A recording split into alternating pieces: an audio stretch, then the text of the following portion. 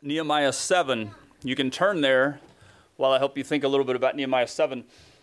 Several weeks ago, maybe a couple of months ago, I watched this movie. I forget the name of it because I'm not great at remembering movies, but it was an action movie, good guys chasing bad guys. But it had this plot twist at the end. All through the movie, I thought, well, the good guys are going after the bad guys. And in the last 19 minutes or whatever, 20 minutes, 15 minutes, the last section flew by because I realized that actually the bad guys had tricked the good guys into chasing them. So the good guys think they're fighting the bad guys, but what they're really doing is heading into an ambush that the bad guys have set up for the good guys. It was this huge plot twist, and I was like, whoa, this makes an awesome movie right at the end. You know, it totally throws me, totally gets me by surprise. I love it in a movie, total surprise. And it's one of those you don't realize until there's 4 minutes to go when one of the bad guys says this kind of mysterious sentence to one of the good guys. They were right at that stressful, tense moment of good guy versus bad guy. They're both challenging each other. And the bad guy says something to the good guy that made me go, huh, what? And the good guy kind of went, huh, what? And then I was like, oh my goodness. This whole thing is flipped around. The good guy got tricked and the bad guy said it. And now I get it. Nehemiah 7 operates like that. This morning's this surprise plot twist in the story. Let's read the word of the Lord. We're going to read most of chapter 7, but there'll come a point when I ask you to skip down quite a few verses. But for now, start in verse 1 with me. Now when the wall was rebuilt, and I had set up the doors, and the gatekeepers, and the singers, and the Levites were appointed, then I put Hanani, my brother, and Hananiah, the commander of the fortress, in charge of Jerusalem. For he was a faithful man, and feared God more than many. Then I said to them, do not let the gates of Jerusalem be opened until the sun is hot. And while they are standing guard, let them shut and bolt the doors. Also appoint guards from the inhabitants of Jerusalem, each at his post, and each in front of his own house. Now the city was large and spacious, but the people in it were few, and the houses were not built. Then my God put it into my heart to assemble the nobles, the officials, and the peoples to be enrolled by genealogies. Then I found the book of the genealogy of those who came up first, in which I found the following record. These are the people of the province who came up from the captivity of the exiles whom Nebuchadnezzar, the king of Babylon, had carried away, and who returned to Jerusalem and Judah, each to his city, who came with Zerubbabel, Jeshua, Nehemiah, Azariah, Raamiah, Nahamani, Mordecai, Bilshan, Misperet, Bigvai, Nahum, and Baanah. The number of men of the people of Israel, the sons of Parash, 2,172. The sons of Shephatiah, 372. That's verse 9, and it is the word of the Lord. But I invite you to skip down with me to verse 66, which is shortly after this long list of names of people who are God's worshipers. And each one of them matters. The Lord knows their names. But for now, I invite you to turn or scroll down to verse 66. The whole assembly together was 42,360 people, besides their male and their female servants, of whom there were 7,337, and they had 245 male and female singers. Their horses were 736, their mules 245, their camels 435, their donkeys 6,720. Some from among the heads of fathers' households gave to the work. The governor gave to the treasury 1,000 gold drachmas, 50 basins, 530 priests' garments. Some of the heads of fathers' households gave into the treasury of the work 20,000 gold drachmas and 2,200 silver minas. That which the rest of the people gave was 20,000 gold drachmas and 2,000 silver minas and 67 priests' garments. Now the priests, the Levites, the gatekeepers, the singers, some of the people, the temple servants, and all Israel lived in their cities. And when the 7th month came, the sons of Israel were in their cities. Let's pray briefly. Lord, we've talked about a movie, talked about several other things. But what we really want is to hear from you. What we really want to do is recognize that you are the God of Nehemiah and Moses and David and Jacob and Jeremiah and Ruth and Naomi and Esther, and we need to hear from you this morning. Your word is life. Your word is leadership. Your word is a light in the darkness. Please speak in Jesus' name. Amen.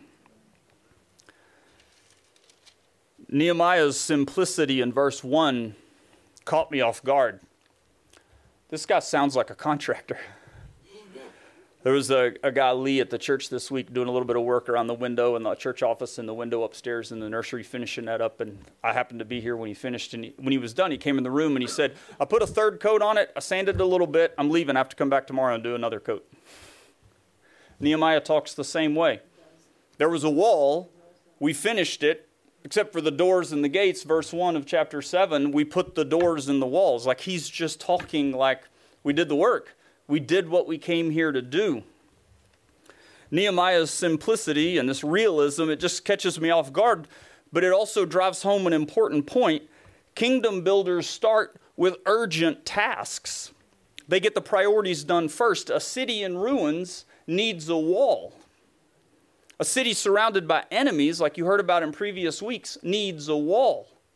So the kingdom builders get to work. They build the wall, and when it's done, they say, we saw the need for a wall, and we built a wall. And this applies to you. God has chosen you as his workers. What's urgent in your life? What's urgent in our community? I put out a tool of sorts for you because God has chosen you to focus on his priorities, to recognize urgent needs going on around you and the people that you know or even in your own personal life. And I just encourage you, maybe just a few times a year, maybe once a month if that's helpful to you, but take some time, just a small amount of time, to just say, what are God's general priorities right now as I look around the community, the connections at work, my neighbors, the school I go to, the experiences? What are God's general priorities here? And Christ, to make this a little easier for you, Christ has said, I want you to love me with all your heart, soul, mind, and strength, and I want you to love your neighbor like you love yourself. So he created, in a sense, some categories to limit our choices. This isn't the cereal aisle at the grocery store where there's like 74 different possibilities. There's only two. Love your neighbor and love God with your heart and soul. But you can ask, what are some ways that I might be able to love others? What are some ways that I can spend time and energy loving him more? And secondly, it might help you a little bit to look around at urgent needs in your own life and just say, what's going on right now in my life that's an urgent need or a priority? What about my family? What about my community? There might be a family in distress. It might be an opportunity for you to build something. It won't literally be a wall necessarily, and you may not see anything, and that's okay. There may be a season where everything's running pretty smoothly. Or it might be a chance to ask God, what do you see when you look around, God? I'm trying to look around. I'm thinking about things that need to be done, but I'm not seeing it. What is it? And as you think on this, I want you to know that the Lord is a good shepherd. He's asking you to respond according to your capacity. He's saying, contribute to my priorities, but I know what your capacity is. I know what your gifts are. I know what season of life you're in. Some of you are retired. Some of you are in a busy season at work. Some of you are in school. Some of you are raising children, different things going on. Some of you are doing all of the above. You have life obligations. You have committed opportunities. We don't reinvent our life the way that Nehemiah did. He only left Babylon once and came to rebuild the wall. And the rest of the time, he was there. He was in that place. He had commitments. So he doesn't reinvent everything all the time. But he looks around and says, let's finish the work. I want to say, too, that some of you, if you're going through a painful experience, you've recently been through something really difficult, that can affect your capacity to jump right in. So your specific needs, your urgent priorities are part of that as well. About 15 years ago, I was talking to somebody, and I realized there was kind of this discrepancy in my brain about health. I thought that, you get hurt physically, you go see the doctor, right? You break a bone, you get a cast, you have a serious car accident, you go to the hospital. We have this whole system set up for these kind of physical injuries. But sometimes in life, we have, mental challenges and emotional injuries and wounds of the heart. Those take more time to work through, but they deserve care too. Wounds are wounds, and that's part of our capacity.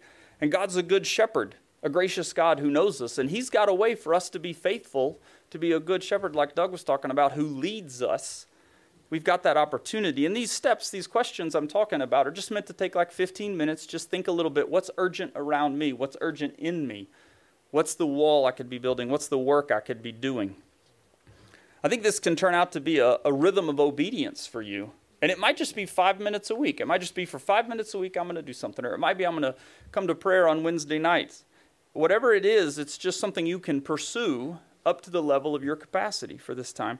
And Nehemiah practices this. Look at verses 2 through 4. He says, "Now, when the wall was rebuilt and I had installed the doors and the gatekeepers, the singers and the Levites were appointed, then I put Hanani my brother and Hananiah the commander of the citadel in charge of Jerusalem. For he was a faithful man and feared God more than many. Then I said to them, the gates of Jerusalem are not to be opened until the sun is hot." This is one of those practical things. What he's saying is we have lots of enemies around. Don't leave the gates open all day. Keep them kind of closed. We're shutting down early, all right? We're locking the gates early. We're opening them late. We're minimizing the risk is what's going on there. "And while they are standing guard, the gatekeepers are to keep the doors shut and bolted." This is like you put the deadbolt on at your house. You know what I mean? You go a little extra mile. You slow them down. "Also appoint guards from the inhabitants of Jerusalem, each at his post and each in front of his own house. Now the city was large and spacious, but the people in it were few, and the houses were not built." Nehemiah seems to be realizing the wall is not the only work. We're changing a little bit from what has been the work, build the wall, build the wall, build the wall, to we've got the wall done and there's some other things we're focusing on. Post some guards, build some houses, shut the gate until the sun is hot. Nehemiah does two significant things at this transition moment. Number one, he welcomes new leaders. He sees people around that are good and faithful and beneficial, and he says, we're going to welcome those people into leadership. We're going to let those people come in and use their gifts. They're faithful. Now in Nehemiah, who are these gifted workers? It's priests, it's Levites, it's singers, it's gatekeepers, it's temple servants. Whole lot of specific jobs there. And with good reason, that was God's design for the worship to happen in Jerusalem. So he raised these people up, he gave them to the body, and they used them. They put them into service. But what about now? What about Cape Cod? We don't have a gate here, you know. We don't have all the same things that they have. But a survey of the New Testament, which I know might sound intimidating to some of you, hang on, it's going to be quick, not a real survey, is helpful. Ephesians 4, Romans 12, 1 Corinthians 12 say that God gave gifts. God gave people who have gifts. Now you can read those this week. You can do Ephesians 4 tomorrow, Romans 12 on Tuesday, 1 Corinthians 12 on Wednesday. You can spread it out, do Monday, Wednesday, Friday. But you can read those yourself, and it's good for you to read Scripture regularly. It puts spiritual muscle on you. And it'll show that God has given gifts. God has given gifted people that are what he wants now for his church as they worship. And these servants that Nehemiah welcomed are just faithful, God-fearing people. And it's not so much a question of performance, like, oh, they performed all these activities, but it's about the loyalty of their heart. Who or what do you love? Who or what are you faithful to? How much do you fear God? And I know the word fear can trip us up and be like, oh, that's a little bit outside my category, like fearing God. But it doesn't mean frightened of who God is. It doesn't mean terrified by him, because he has good character. He is the good shepherd, not the wicked shepherd or the mean shepherd or the cruel taskmaster. See, Scripture is not talking about being afraid. It's talking about orienting your life around his purposes. It's saying that I'm having a way of life which reflects what God wants done, so that when I'm working and when I'm with family and when I'm resting and when I'm spending my money and when I'm thinking, when I'm driving, my way of life says there's a God in heaven and I'm living for him now. I mention this because people who would be leaders in the church and people who are leaders in God's family have got to be people who, first of all, have loyal hearts, faithful, God-fearing hearts. And that sounds terribly impractical and super hard to measure, but Nehemiah makes it plain. This is really important, that the people God chooses are people who fear him. And there was a lot of people to honor, to revere, if you like that older term, in this setting. They could have been afraid of Sanballat. They could have been afraid. They could have honored Tobiah and said, well, Tobiah married into the Jews and he's got a lot of power and Sanballat seems to know the king. We could honor him. We could revere these guys, but we're not doing it. We're not doing it. God is God and we're going to honor him. That's what Hananiah did. He resisted all these competing loyalties and he said, God's my first priority. And his faithfulness secured his fruitfulness. The wall gets done because people are faithful to God. So Nehemiah welcomes new leaders. Secondly, Nehemiah again defines reality. Have you noticed how often Nehemiah takes stock? Over these 7 chapters, he goes around the city on a horse at night, looking at the gates, studying the rubble, thinking about all that's broken and torn down. He's always saying, what's reality here? Like, what's actually true here? What's actually going on here? How are we actually going to do this? He's got his boots on the ground. The guy is paying attention to what is going on. He studies the situation and he notices the city is empty, so he makes some practical decisions. Don't leave the gates and doors open as much as you did, because we've got enemies, we don't have a lot of people, we need guards. Put them up there. Do you see how practical and clear he was? He knew the condition of the city, he knew the condition of the project. Part of our task as a church is to define reality, to clarify and to understand exactly what is going on. And it applies to us. Where are we in following Christ? Have we made a good start and now we need to kind of get a jump start and a jolt and get back on track? Are we doing great and everything's just going incredible? Did we get some of the pieces in place, like we're reading the Bible and we know to be praying or we know to be volunteering? This church is wonderfully strong in volunteering. Incredibly strong group of volunteers here that really make it possible for us to gather and worship. Are we missing a next step? Is there a transition? Consider your own situation, as I said before. Think about the reality. The best way to start serving the Lord or start being faithful to him or increase our faithfulness is really to discover reality and say, what is actually happening and what am I actually doing? How am I actually living? Then you're much more able to do something about it. As this process goes on of reflecting, how do God's people handle the end of one situation, the wall is built, and what God seems to be doing, which is to say, I got some more things we're going to do here. Well, they accept new leaders. They stay vigilant. Remember, they shut the doors and the gates. They observe unfinished needs. And most of all, they honor God prompts. They honor divine nudges. Did you hear the God prompt, by the way? It's in verse 5. Nehemiah says, "Then my God put it into my heart to assemble the nobles, the officials, and the people to be enrolled by genealogies." Right there, the plot just twisted. This wall builder, this contractor didn't say, well, I need to come back tomorrow and, do some more stacking and got to clean up the tools, got to vacuum around the job site, He didn't say that. He said, then God put it into my heart. We're not talking about the wall anymore. What is God up to? It was never about the wall.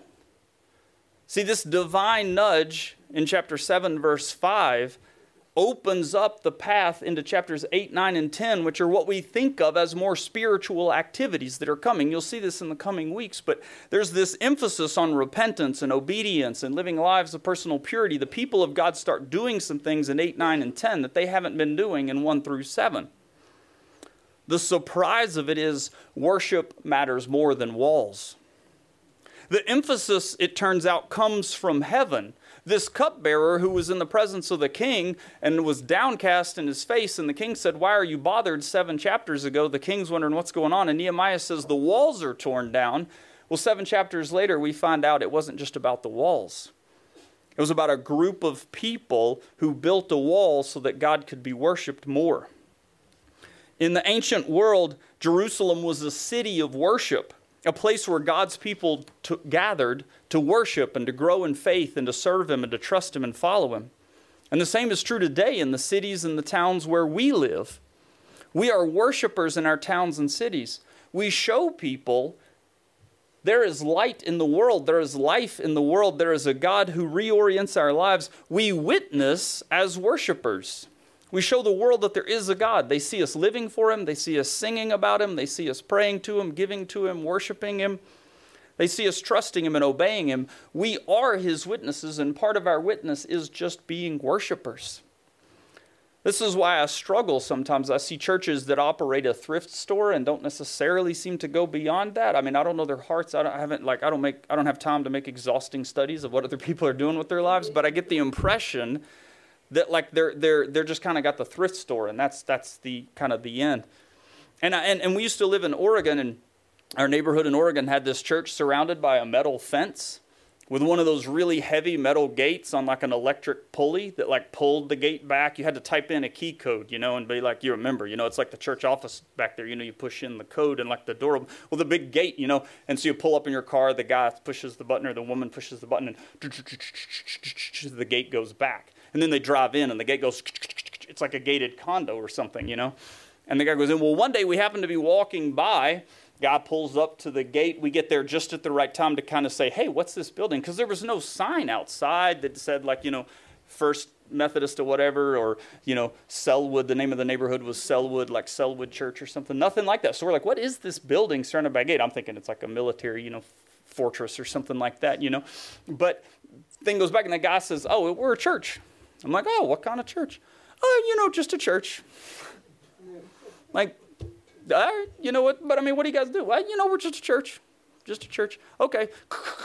Gate closes, he drives away. I'm like, huh? I'm kind of confused right now. I think I know what church is kind of like, but I mean, I don't get the gate, and the big metal fence and like no sign, no time of like worship service or like when to come. I probably don't have a Facebook page nowadays. I don't know. I don't know. Because Acts 1:8 says we shall be his witnesses. We will be his witnesses.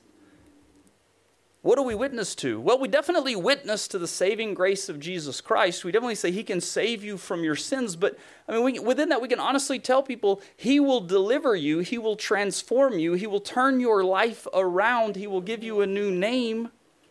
He's a deliverer, a mighty, loving Savior. He sets me free from all that was ruining me. I've got my own story. You've probably got yours. I was like on a path to ruin, making all kinds of stuff, right? But there's another level of being a witness. It's saying I'm a worshiper. I used to be indifferent. I used to not care. I used to not know. And now, man, I'm worshiping him. I'm singing his praises because he deserves it. People see you come in on a Sunday or a Wednesday night or go to Pat and Rachel's house for the home group they hosted last weekend. It's like, wow, we're worshiping. There's something different about their life. They're going somewhere. They're literally doing something we don't do. There must be something we don't know. And we say, actually, there's someone you don't know. We're worshipers.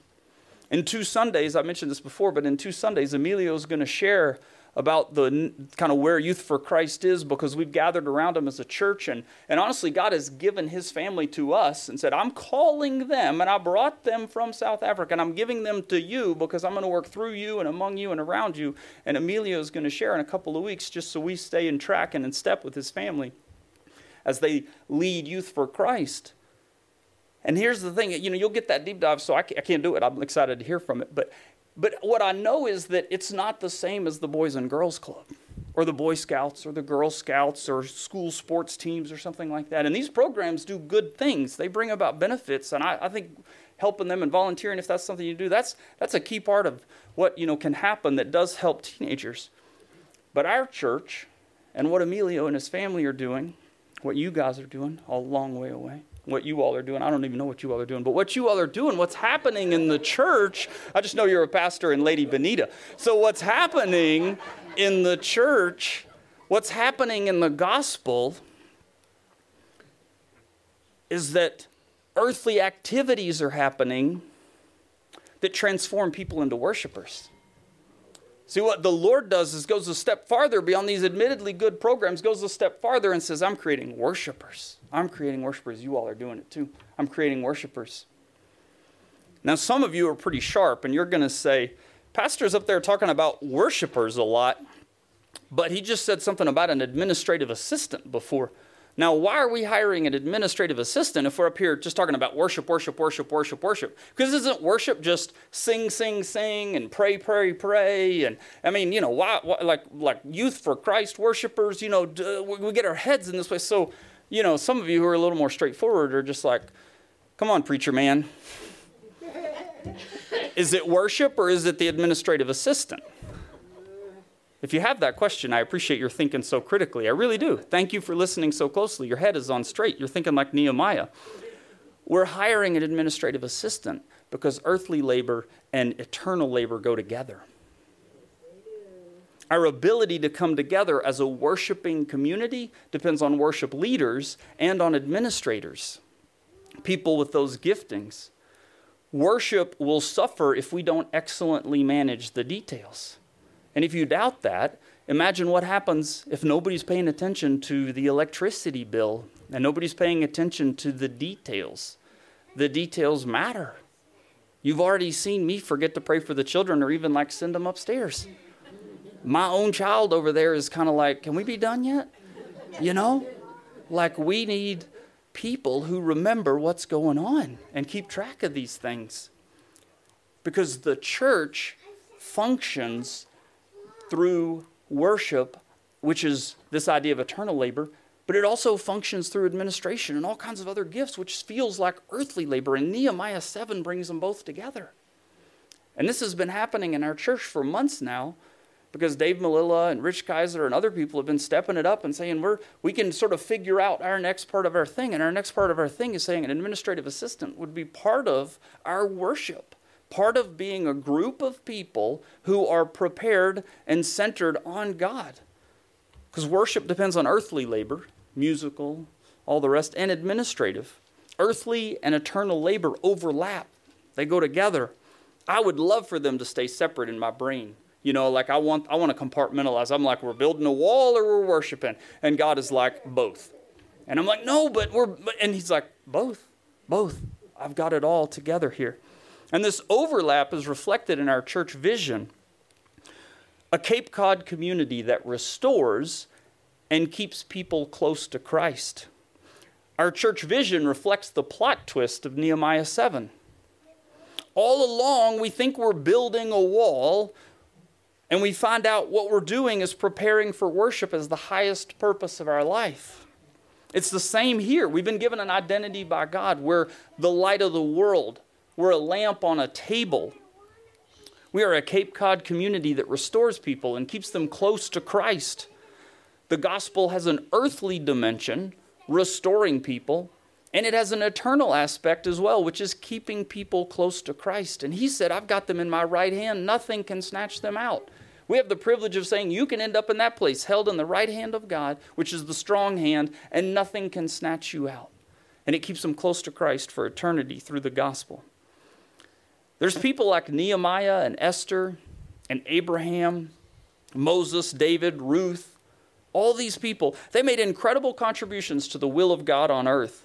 Their names, their stories, they're all in here because they did earthly labor. And the lasting legacy of these people isn't just building a wall or starting a family out of which the Messiah would come or rebuilding Jerusalem and creating worship. It's not just those things. They moved redemptive history forward. They moved the work of God forward so that people would not just have walls around their cities, but be worshipers.